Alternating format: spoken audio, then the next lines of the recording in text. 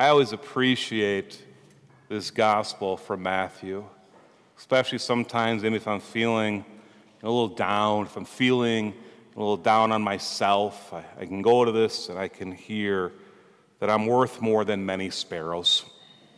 And it always picks me up. It does, actually, right? We hear this beautiful passage, what Jesus is saying. Are not 2 sparrows sold for a small coin? Yet not one of them falls to the ground without your Father's knowledge. Even all the hairs on your head are counted. So do not be afraid. You're worth more than many sparrows. That God knows us. He knows all of the hairs on our head. Or as my brothers pointed out a couple weeks ago to me, all the hairs that are missing from the top of my head. But God knows us. And He knows our worth. That we are worth more than not just 2 sparrows. That we are worth more than many sparrows. This word worth is coming up a lot these days, I think, in society. We see this in anyone that's in a career, anyone that has a job. Often you have to go to maybe your employer and say, this is what I feel like I am worth. So you negotiate maybe a salary. We see this as well just in our own self, maybe sometimes in relationships with people. Saying, do people actually value my worth? Do they value what I bring to this relationship?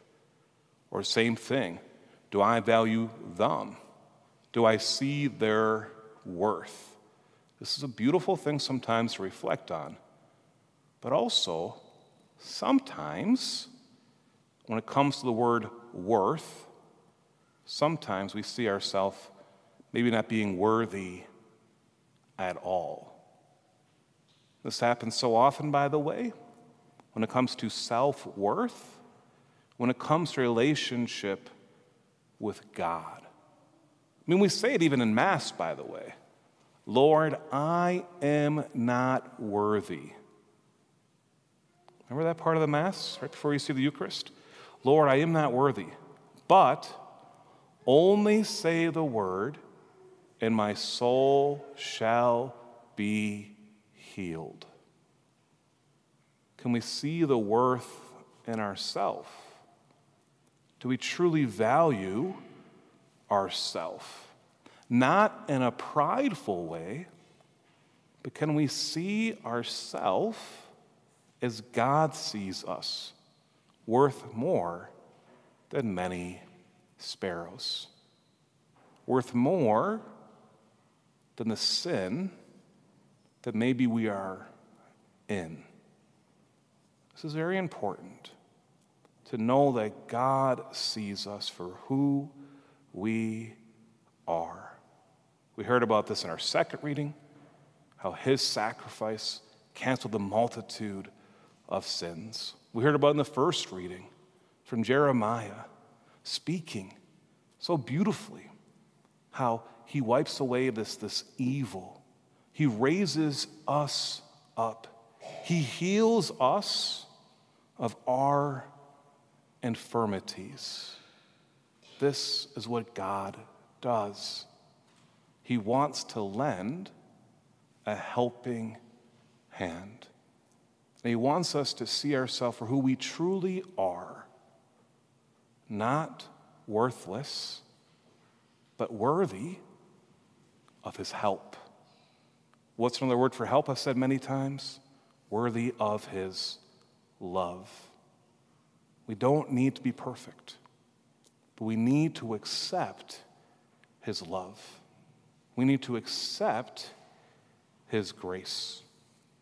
This past week, I was able to go to the Presbyteral Assembly with all of the priests of the Archdiocese of St. Paul in Minneapolis. And it was very beautiful this past week. We actually had 3 bishops from Minnesota come and speak to us, new bishops. We had Bishop Zielinski from the New Ulm Diocese. We had Bishop Barron, well, we all know Bishop Barron, maybe, right? From the Winona and Rochester Diocese. We also have Bishop Felton from Duluth.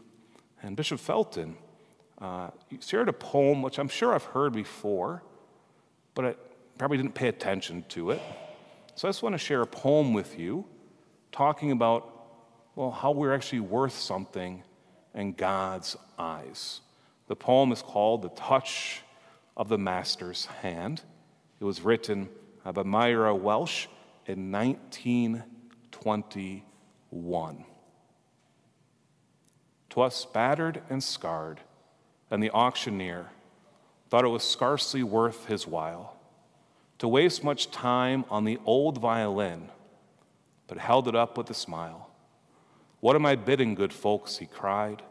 "Who will start the bidding for me? $1, $1, then two, only two, $2, and who will make it three? $3 once, $3 twice, going for three, but no."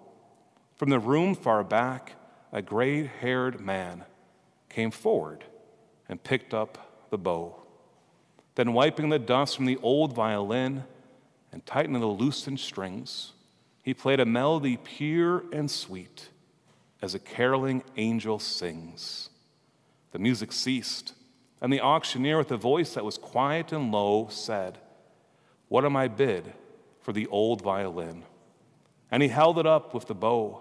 $1,000, and who will make it two? 2,000, who will make it three? 3,000 once, 3,000 twice, and going and gone, said he. The people cheered, but some of them cried, "We do not quite understand. What changed its worth?" Swift came the reply, "The touch of the Master's hand." And many a man with life out of tune and battered and scarred with sin is auctioned cheap to the thoughtless crowd, much like the old violin. A mess of pottage, a glass of wine, a game, and he travels on. He is going once and going twice. He is going and almost gone. But the Master comes, and the foolish crowd never can quite understand the worth of a soul and the change that is wrought by the touch of the Master's hand. So often, we are battered. We are scarred. So often we can feel like an old, worthless violin.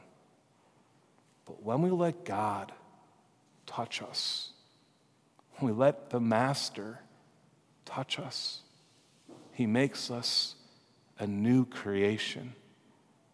He touches us how, by the way? In the Eucharist, that we are able to receive him. "Lord, I am not worthy that you should enter under my roof, but only say the word, and my soul shall be healed." When we go to confession, to hear those words, "I absolve you in the name of the Father and the Son and the Holy Spirit, setting you anew."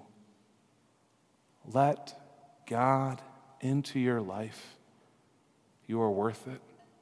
You are created in his image and his likeness, truly worth more than many sparrows.